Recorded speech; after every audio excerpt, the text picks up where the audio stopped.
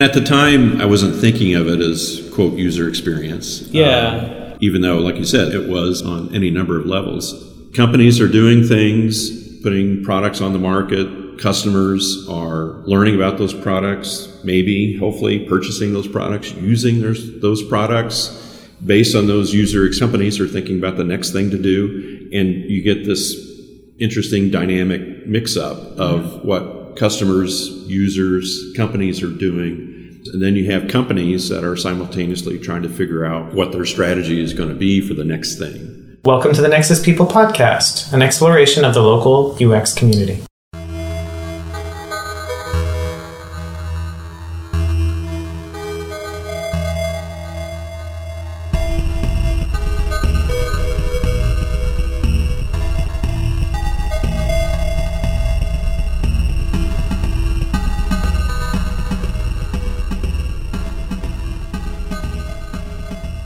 Welcome to the Nexus People podcast. My name is Ben Watson. I'm a professor in computer science. And I'm Ariana Ewan. I'm a master's student in animation. And today we're talking with Jon Bohlman. You want to introduce yourself, Jon? Yeah, I'm Jon Bohlman. I'm a professor of marketing and innovation in the Poole College of Management here at NC State University. Been here about 10 years. Great. So, Jon, as I was saying earlier, you've been pretty good at keeping your personal life off the internet. So I really don't know much about you before Purdue. Yeah. So I would guess that you're from the Midwest? I am. Grew up in Indiana, and Purdue is where I started my, professor career. Yeah. After graduating from MIT Sloan School. And so Purdue was my first professor job, and then I was there a few years, and then to Michigan State, and then here. So NC State's kind of my third professor gig. You were also an undergrad. But So before that, I was in engineering, actually, aerospace engineering. And so I did BS and MS in aerospace engineering at Purdue. So it was a little strange years later to go back as a faculty member in a different department, the College of Management instead of engineering. So that was a little bit odd, a little bit of a transition there. But worked in the aerospace industry for a number of years after I finished studying that at Purdue. Worked at General Dynamics down in Fort Worth, Texas, which is now part of Lockheed Martin. Oh, okay. And also a little bit of time at NASA as well. And that was all in aerospace. It was aerodynamics and structural design and some advanced projects. So, pretty cool. Yeah. Did you always know that you wanted to be an engineer? Is that what you were thinking at the time? Well, in high school, math is always something I was interested in and sciences as well. And I liked aviation. I had some family members that were pilots and in aviation. So it was just kind of always... something top of mind, if you will. And so you just combine all those things, and it's, aerospace engineering, basically. And Purdue has one of the best programs in the country. I would believe that. For that, so I didn't have to go out of state. I could, go up to Purdue and enjoy that. So yeah. And then you went to work, like you say, at NASA and General Dynamics. Mm-hmm. Was General Dynamics in Indiana or NASA? NASA. The NASA stint was in Hampton, Virginia. So it's not at far. Langley Research Center. Pretty far. And it's 8-10 hour drive. And General Dynamics is in Fort Worth, Texas, so that was a bit. Is that how TCU happened? When I did my MBA part-time while I was working there at General Dynamics, right, so that was there in Fort Worth. What brought this sort of the big turn toward management? Yeah, I think I've never gotten that question before. No, I get that all the time. I think, you an outlier here? Everybody well, starts I don't management? know. I mean, my engineering professor would always, tease me and tease people that would, abandon, quote unquote, abandon engineering and go into law or something else. Yeah. Going over to the dark side is what they would say. And but I think in engineering, what I tried to do was kind of keep broadening that out or be a little bit more multidisciplinary from the engineering perspective, mm-hmm. right? So not just doing, say, structures, or not just doing fluid mechanics, or not just doing control systems. So really trying to kind of bring some of that together, mm-hmm. and do that in the engineering design setting. So in my case, airplane design, aircraft design, and doing that kind of in the early stages of the process as well. And so I would be working on stuff, 20 years out, 30 years out, stuff I still can't tell you about, right? And so the cliche goes.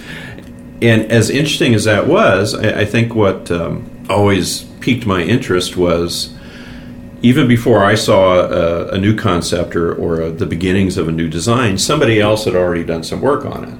Mm-hmm. And the work they had done was kind of, if you will, formulating the business case. If we design something like this, we think these customers would be interested in it. And I was doing, defense industry stuff, so we had a customer one. Yes. United States government, basically.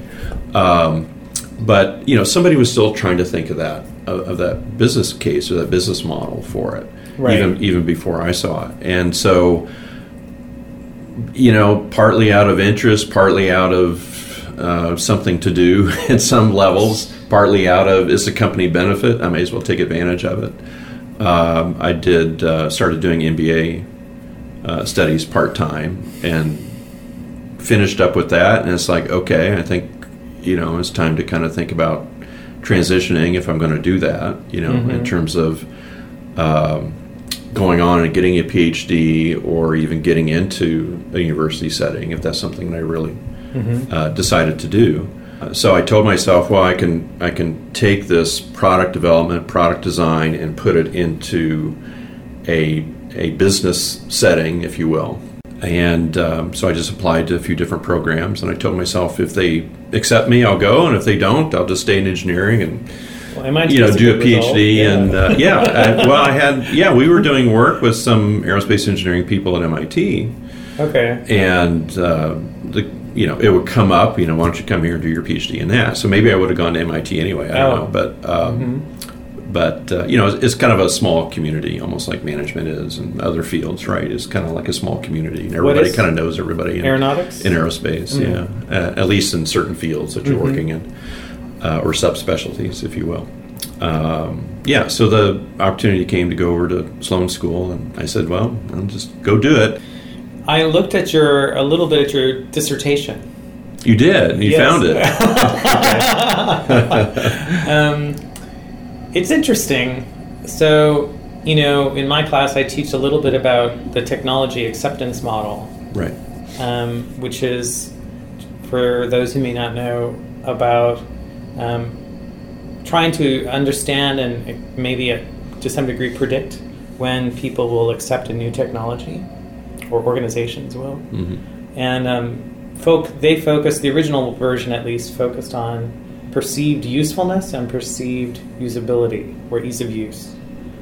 And your work wasn't necessarily about technology per se, it was more about products, right? But it had an interesting angle, which seemed to be about the social factors. Mm-hmm. So what made you think of that? That's a pretty unusual thing for an engineer, or atypical, I would say. Well, and even somebody in, say, marketing and product development to kind of do a group decision focused approach to some of your research and some of your studies is, I don't want to say unusual, but it's not. It's less common than a lot of other things that people are involved with in researching. Yeah, so I started to dive into the group decision making, like you said, kind of in the context of, do we buy or not buy at a very basic sense. If it's for more of a technology product or a high-tech product, then you have some of those kinds of early adoption issues that are on top of that as well. But really just trying to dive into how, in a group setting, how the decision process comes together that ultimately leads to a decision or an outcome, right? And it's almost always a group in some sense. Well, right? Exactly. And when you think about it, it really is. My work was a little bit on family decision making, a little bit on, say, B2B. Or organizational decision making. So it had some of both. And if you're trying to model it and kind of understand what some of the underlying processes are, then I think it's helpful to study both. But the idea was to, kind of see if we could learn something from social psychology. And I'm not pretending to be a social psychologist or anything like that. But there's a lot of those behavioral aspects or social decision making aspects that are helpful. as you kind of share opinions and preferences, and I think we should do this and not do that and so forth, there's a lot of dynamics that goes on with respect to that. And so it's something that we were able to kind of research and package and learn a little bit about preferences and how we kind of take our preferences and apply it into a particular decision setting. And that obviously has a lot of applications to not just technology adoption, but I like this and I don't like this, or this website is really great, or this customer experience that I'm having is good or not so good, and do I go back to it even if I had a bad experience? And all these things come together in relevant business issues like satisfaction and customer loyalty and those kinds of things that we tend to care about as businesses or as marketing people, both in consumer products and B2B products. It's really interesting because, it doesn't sound like when I think of management, and I would imagine that most people think of management, it sounds like a user experience study, like you were talking to families, trying to understand their preferences, their expectations, maybe doing surveys and interviews. Yeah, exactly. Yeah. And at the time, I wasn't thinking of it as, quote, user experience. Yeah. Even though, like you said, it was on any number of levels. And the work I've done since then, over the last 20 plus years, I've been in management school, faculty settings. It is kind of two different things. Part of it is the company's perspective. So we're in the process of developing new products or deciding what new products to build, or whether or not we should enter this market or not enter that market. How quickly do we enter a market? So all this kind of, both from a process perspective, so like new product development processes, I do some research on that. Also from the strategy perspective, strategically, what should we do as a company and not do as a company? So some of those strategic issues, that's one side. The other side is from the user's perspective or the customer's perspective. Decision making, adoption. So I've done some innovation adoption or technology adoption work, for example. And so I think it's both interesting to me, keeps my interest level up, but also relevant, highly relevant to be able to think about both sides of that equation. You get this interesting dynamic mix-up of what customers, users, companies are doing as purchasers or users of products and services. And then you have companies that are simultaneously trying to figure out what their strategy is going to be for the next thing, or their investment strategy is going to be for new technologies, for example. And kind of a win-win, right? You provide something that's beneficial to customers and users, and the company gets strategic value, competitive value out of that as well.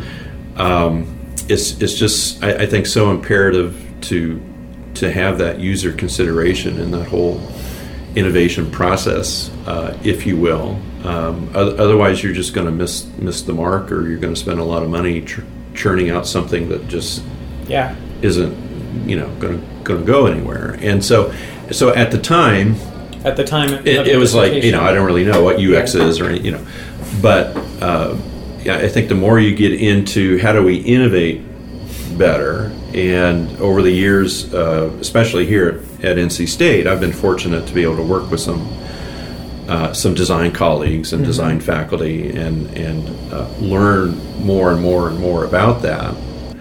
Do you think that the sort of recommendations for companies or product manufacturers from your dissertation are very different from those that maybe one of your more recent publications is about understanding the social structure of your consumers and targeting? You wrote a paper about using agent-based modeling to simulate those people. I would imagine that those recommendations are different from those back then. Like a company, what does it have more information available to it than it used to, or? That's a really good question, because as you know, it's just a very rich, complex.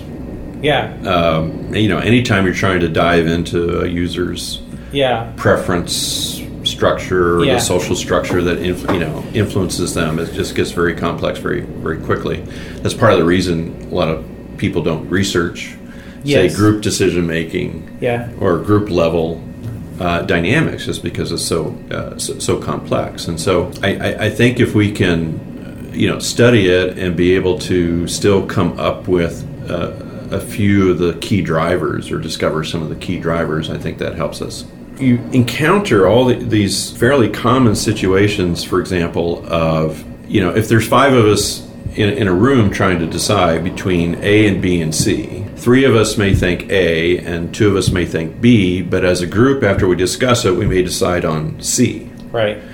And, most of the time when you get, say, models or mathematics applied to, 3 times A plus 2 times B is never, ever going to equal C. Yeah. Right.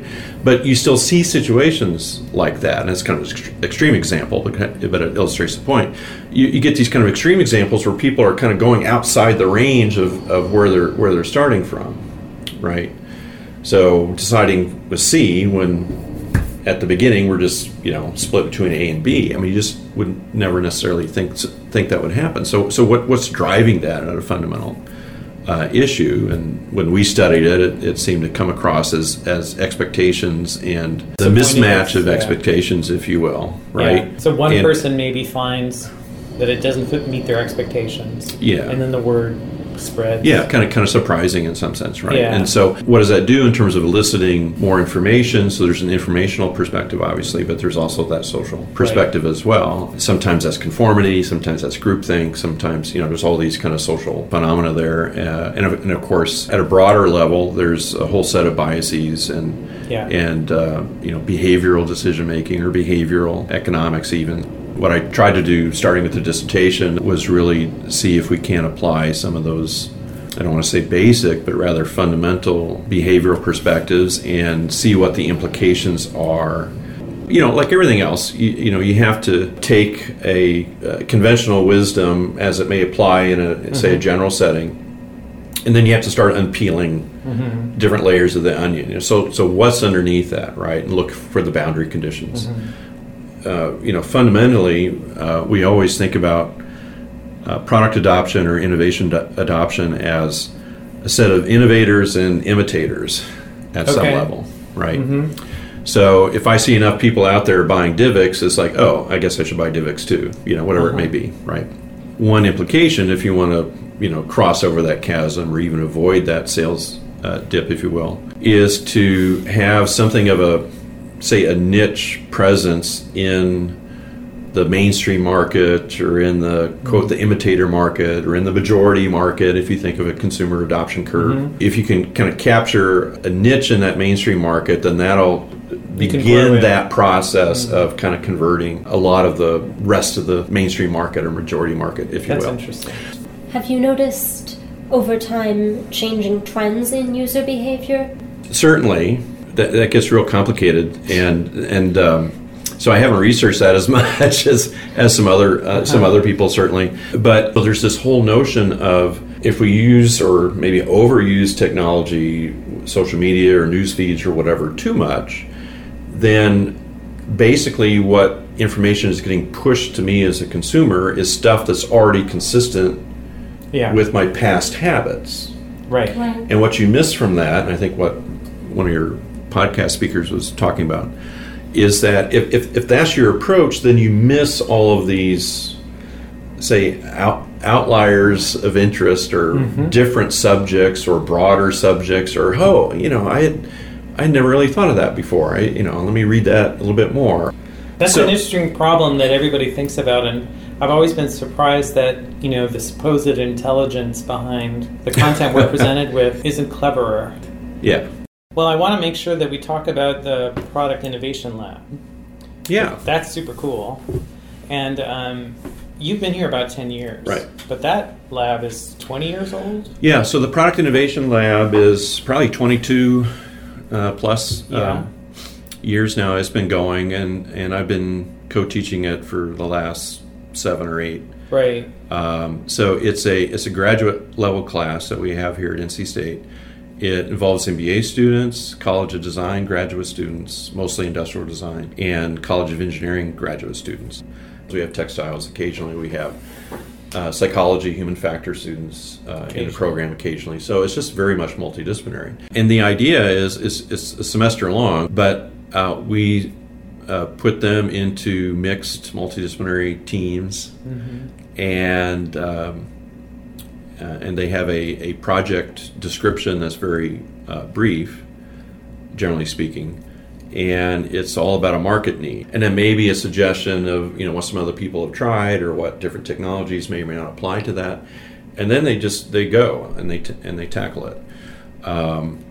They got to research the market and the market need and the market opportunity thoroughly. They have to kind of identify what problems they think is worth solving and what they're going to focus on and how that feeds into their design of a solution to address those issues and create a valuable product service that can address that market. And then, of course, there's all the design aspects. Right. And they have to prototype it. They have to demonstrate that it can work. They have to think of the launch plan or the go-to-market plan. It's a learning process. It's I don't want to say a high-stress process, but they have a lot to do in just one semester. Yeah. Right. Do they test their prototype in some fashion? They do. And so we don't necessarily expect that they'll have a fully functional working prototype at the end of one semester, right? Right. It depends on the project, of course, but they should be able to have prototyped enough that they can demonstrate key aspects of their solution and gain confidence that it's going to work. And so usually that's multiple prototypes. So they may have an engineering prototype of just the electronics. So I have an electronics board that something more back-endy that is demonstrating. It's like, oh yeah, if we have this input, we can analyze it with this output and have a feedback loop, and so we know from an engineering perspective it works. And then they can have a form prototype, right? So it'll just be the outer shell of the product, if you will, and they can 3D print that. So they can prototype their vision or their design of the actual product. So it may be like hollow. Oh, and all electronics fit inside here and so on. And they can demonstrate that, visually in some way. And then they may have some usability prototypes as well, right? So how ultimately you have a product or something that's engaging with a user or a customer. So how is that going to work? If it's mostly, say, a UX or UI type of a situation, then they can simulate that, prototype that, right? In some of the typical ways. If it's so we have one team from last semester working on a above-the-knee prosthetic. So build your prototype and, see how your claims of, it fits better and it's easier to adjust. I mean, try it and see if that really, is the case, right? Yeah. And from that you discover gaps in your design and you know what to go do in terms of fixing it and making it better. And so, if you don't have that combination of perspectives, just your ability to do all those things is just much harder. And I think at the end of the day, your solution is compromised as a result. How do you decide what issues in the world to point students toward each semester? Yeah, so we start with a project menu, basically. A lot of times it'll come internally, our own ideas, internally from different colleges. So we've had some College of Veterinary Medicine projects in the past, for example.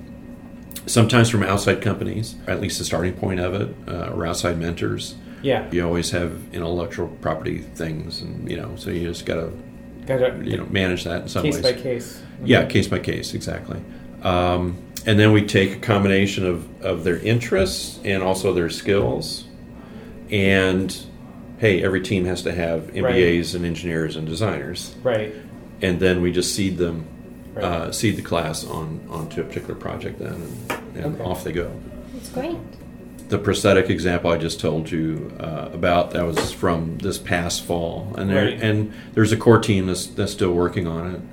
The market need is really motivated by developing countries where, if I'm working out in the field and there's some kind of an accident where I had a above-the-knee amputation, I can't go get a $70,000 prosthetic. No. That's going to allow me that's a very first world to solution. keep earning, right? Yeah. And so they've been working with some outside mentors that kind of have that as part of their mission. How can we get solutions into the hands of individuals that really need it? Because they're whole earning potential is based upon their mobility, Right. Just as an example. So how can we get something down to like, $300 that works? I mean, even if you take fancy advanced prosthetics, sometimes you hear people say, yeah, it's great and it works really well, but after a couple of hours, it's just amazingly uncomfortable and I have to take it off, If you're working 10 hours in the field and after 2 hours, it's just not going to, that's not a productive solution. Yeah. Mm-hmm. So not only the cost constraint, but you have the usability aspect, so back to user experience. Yeah. Oh, it has to be self-adjustable, right? So I can't run to my prosthetist and have a 2-hour adjusting session and then go, then go back into the field. So that's a non-starter. And then it has to be, easily fitted. I think if you try to approach that design problem, how do I design a lower cost, more, quote, useful prosthetic? And if I tried to do that without fully understanding the user experience perspective, then I have a uninformed set of design criteria that ultimately isn't going to work. Yeah. Right? You're going to forget something. It's like, after every hour I have to, because my leg swells a little bit, or whatever the case may be, because I'm out in the heat and so on. If you don't have those kind of adjustability considerations, real usage context or scenarios, it's just not going to work, right? So that team's gotten some grant and prize awards, and they're working on it. That's great. And I think it's a good example of the benefit of having all these different perspectives together, and how, again, when you're trying to innovate a better solution, just how important it is to have the user experience perspective to make it all work. I think we're always trying to figure out new opportunities, not just in terms of defining the projects, but how we can not only have them better engage with each other as they work on a project, but also better engage with, say, outside experts or outside opinions, or just be able to kind of showcase what they're doing. And so we have a relationship with Riot, the Internet of Things organization here in the Raleigh area. Go to ncriot.org. We have somebody from Riot, Tom Schneider, the executive director, that used to work here at NC State. They help with a showcase at the end of the semester. They bring in a lot of people to kind of look at the work that they've done. Cool. Bring in project ideas. So that's part of the course, is to bring Riot, have a sort of Riot show. Yeah, so the last 3 years now, I think we've had a end of the semester showcase, basically poster showcase that's open. And so done that with Riot and HQ Raleigh. Cool. Has been helpful with that as well, in terms of space and so forth. And it's just a nice way to get, to get some, hey, what you did is really cool, and there's other venues too. So they'll probably find a lot of opportunities there too. Right, and be able to kind of network a little bit and get some presentations, and get a little bit of validation of their work too, right? And just be able to see that the process that they went through, this multidisciplinary process, the effects of that, the beneficial effects of that show. Mm-hmm. And if you get some outside, business experts in different industries kind of come through and see that, and they say, oh my gosh, I see how the design elements of what you were working for this wearable device that does blah, blah, blah, I see how that influenced what you did, right? Mm-hmm. So when you get a outside, CEO from somewhere basically sharing that impression with the team, then that really solidifies, I think, for the team, the value of what they did. It's like, oh yeah, that's exactly the value that we got out of having a designer on the team, or a biomed engineer, whatever the situation may be, I think. So we see that a lot, and I think hopefully the teams discover that, and they discover, despite the occasional friction that you are always going to get in any kind of an innovation team or design team, everybody's going to have different opinions and different strategies, and you're trying to pick the best direction to go. Right. But it's kind of like an accordion, you have a couple of options, and you brainstorm that out to 40 options, and you Yeah. narrow that down, and you try something, it doesn't work, so you got to go back and so on. There's just that whole flow of the process that's a little bit messy. And I think if they understand that, messy is part of the is part of the process, and to get a little bit more comfortable with that, and use that to their advantage as opposed to viewing it as a failure of process, or that wasn't in the standard operating procedures. What did we do wrong? I mean, you didn't do anything wrong, right? It's part of the discovery. So Well, we usually like to close by asking our guests to give us a piece of advice or a blessing that they might give to somebody who's graduating or moving on to the next thing, whatever it may be. Hopefully the evolution or the process of realizing just the critical central importance of understanding and considering, say, user experience. It took me, a couple decades, whatever, to really kind of understand more fully just why that's important, why that's critical. And it doesn't matter how technical you are or what your narrow role in a company may be in terms of your job and so on. Really try to have those user connections, those market connections, those customer connections, and try as best as you can to understand how what you're doing, whatever that may be, fits into making that better. Yeah. And sometimes that can be an internal customer. If you're working on processes within your company and so on, you still have users. You still have, quote, customers, even though they may be colleagues or people that you're working with who are down the hall, for example. And I always tell the students, I don't care how good your invention is. I don't care how good your technical solution is. If it's not used, you've accomplished nothing. Except a big, expensive, maybe you've learned something. Paperweight, something like that. Yeah. It's like Peter Drucker and a lot of people have said before, the test of innovation is really in the mind and the value derived from the user. And the more engineers can understand that, and designers and MBAs, I think the better off you're going to be. And that's what we try to do. It's what I try to do in terms of thinking about innovation and different ways that we teach innovation, and some of the innovation research that I do is how can we bring that intelligence about user experience more to the forefront to better inform our activities. Yeah. Well, thanks, Jon. Okay. Thank you. You've been listening to the Nexus Meetup podcast. To learn more, go to our website at nexus.ncsu.edu. That's nexux.ncsu.edu. You can learn more there about our monthly meetups. We're also on Twitter at Nexus_USA. This year's meetups and podcasts are sponsored by Eastman Chemical, LexisNexis, and KPIT. Our music was composed and performed by Ricky Hopper. This podcast was produced by me, Ariana Ewan. Thanks for listening.